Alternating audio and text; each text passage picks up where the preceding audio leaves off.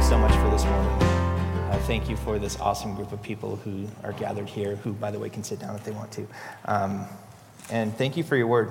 God, I'm really excited for what you have. I know that we're leaning really heavily into the project side of our name today, but I believe that you're shaking things up and you're going to do something exciting. So we welcome you to do what you want to do. I pray this in Jesus' name. Amen. All right. So our scripture today is from Luke chapter 16, verses 1 through 9. By the way, my name is Ben. I'm a house church pastor. So that's who I am if you don't know me. All right. This is our parable today. Now he said to the disciples, there was a rich man who received an accusation that his manager was squandering his possessions. So he called the manager in and asked, what is this I hear about you? Give an account of your management, because you can no longer be my manager. Then the manager said to himself, what will I do, since my master has taken the management away from me? I'm not strong enough to dig. I'm ashamed to beg. I know what I'll do, so that when I'm removed from the management, people will welcome me into their homes. So he summoned each one of his master's debtors. How much do you owe my master? He asked the first one. 100 measures of olive oil, he said. Take your invoice, he told him. Sit down quickly and write 50. Then he asked another, how much do you owe? 100 measures of wheat, he said. Take your invoice, he told him, and write 80. The master praised the unrighteous manager because he had acted shrewdly. For the children of this age are more shrewd than the children of light in dealing with their own people. And I tell you, make friends for yourselves by means of worldly wealth, so that when it fails, they may welcome you into eternal dwellings. Anybody else kind of going, huh? Like I read this, and it sounds on the surface to our ears, to our eyes with 21st century lenses, that Jesus is praising this manager for ripping off his boss, right? But like I said, we've got 21st century lenses on. We're reading this in the way that, kind of employment works right now. But an interesting thing here is that Jesus didn't really need to explain the meaning of this parable like he did with some others. It means that on some level, his audience kind of got what he was saying. And one of the really important principles of these parables, and really of any scripture study, is we have to know what it was saying to the original audience before it can say anything to us, right? So I'm going to peel back a couple of layers here. In the first century, which is when this is written, when Jesus' audience is first hearing this, managers worked a little bit differently than they do now.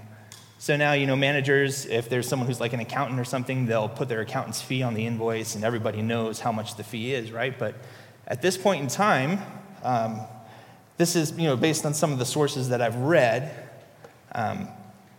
they didn't do it the same way. So the manager would, or the owner, the person would lend a certain amount. The manager would kind of determine how much. The debtor would walk away, and then when it came time to pay back the debt, the manager would essentially set their own fee and include it in the price. So it's like the idea is, okay, if I borrow $50 or something like that, come back, it's time to pay it back. Well, the manager could say, well, yeah, you owe 75, and he just takes his cut off of it and then gives it back to the owner. That was standard business practice, right? And it wasn't usually much of a problem unless there was squandering, there was dishonesty happening. If it was, for instance, a really high amount that the manager was taking off the top. So we kind of making sense on that? I mean, there's a little bit of similarity that goes on these days when you buy something wholesale, or like a company makes a product and sells it for like 79 cents, and then Walmart buys it and they sell it back for $1.50, right? We don't know how much the wholesale value was on that. But that's normal business practice. Anyway, the funny thing about that is that, now we read the story and we think that when the servant sits down with all these debtors, that he's ripping off his master. But the truth is that he was actually ripping off his master the whole time. And sitting down and rewriting these debts is his way of saying, okay, I'm taking my cut and lessening it. Hey, free Black Friday sale for all of you guys that are, essentially removing his cut from it. So with our vision hopefully adjusted to see the meaning of this story a little bit more clearly, what are some of the takeaways here? One thing is that I'm really amazed at Jesus' ability to take a story about a guy who is kind of a scumbag.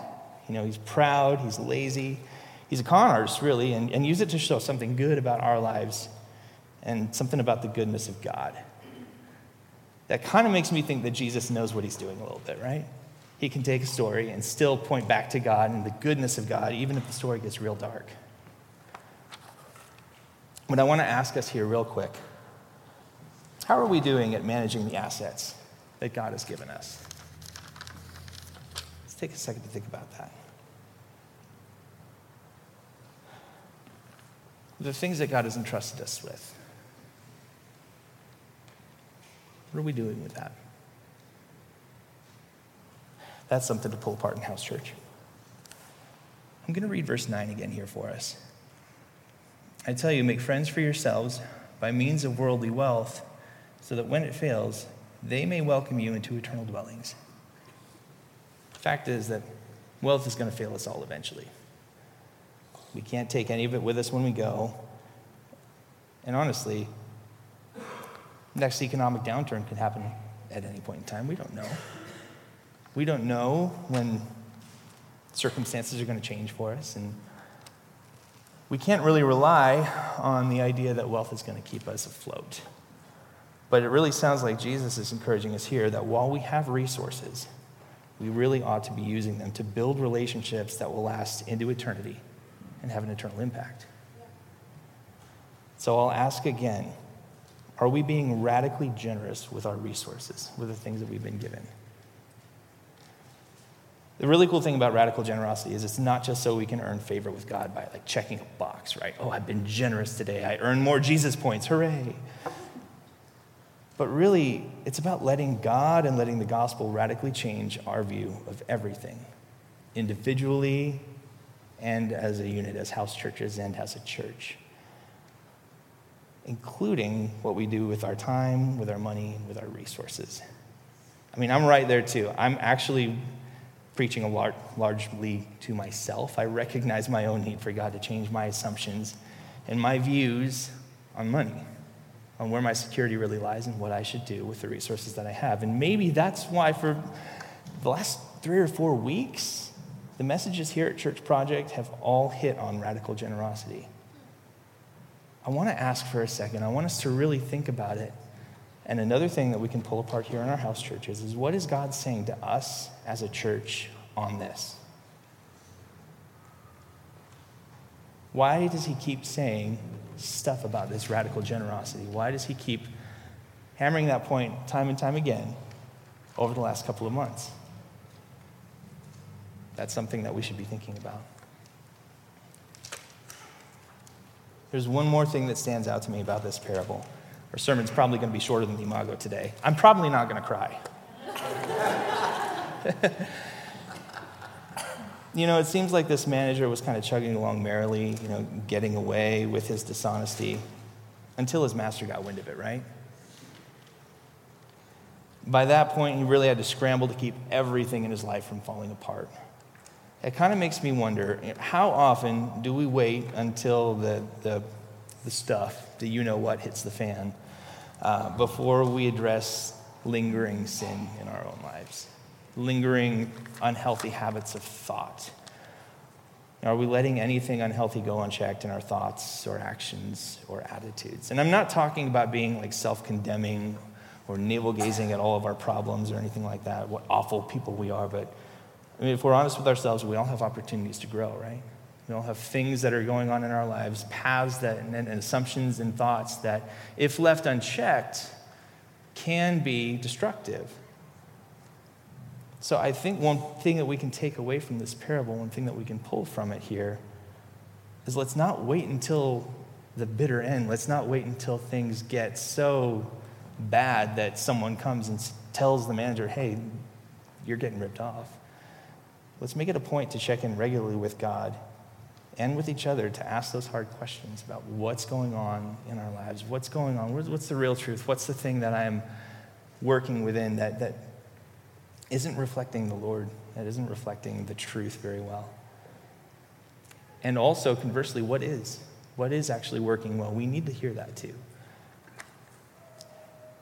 Doing this one-on-one with God is super important, but doing this with each other is also equally important. As we build each other up and we keep each other on course, we point out the things that we can't see in ourselves and each other.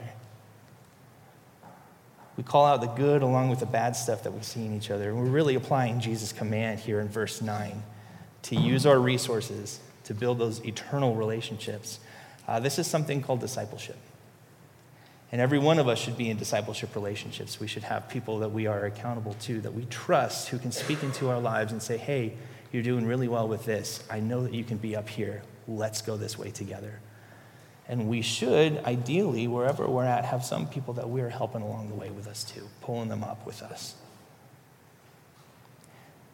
This is another thing that house church is great for. So within our house churches, can we be looking for those relationships? Can we be fostering those relationships?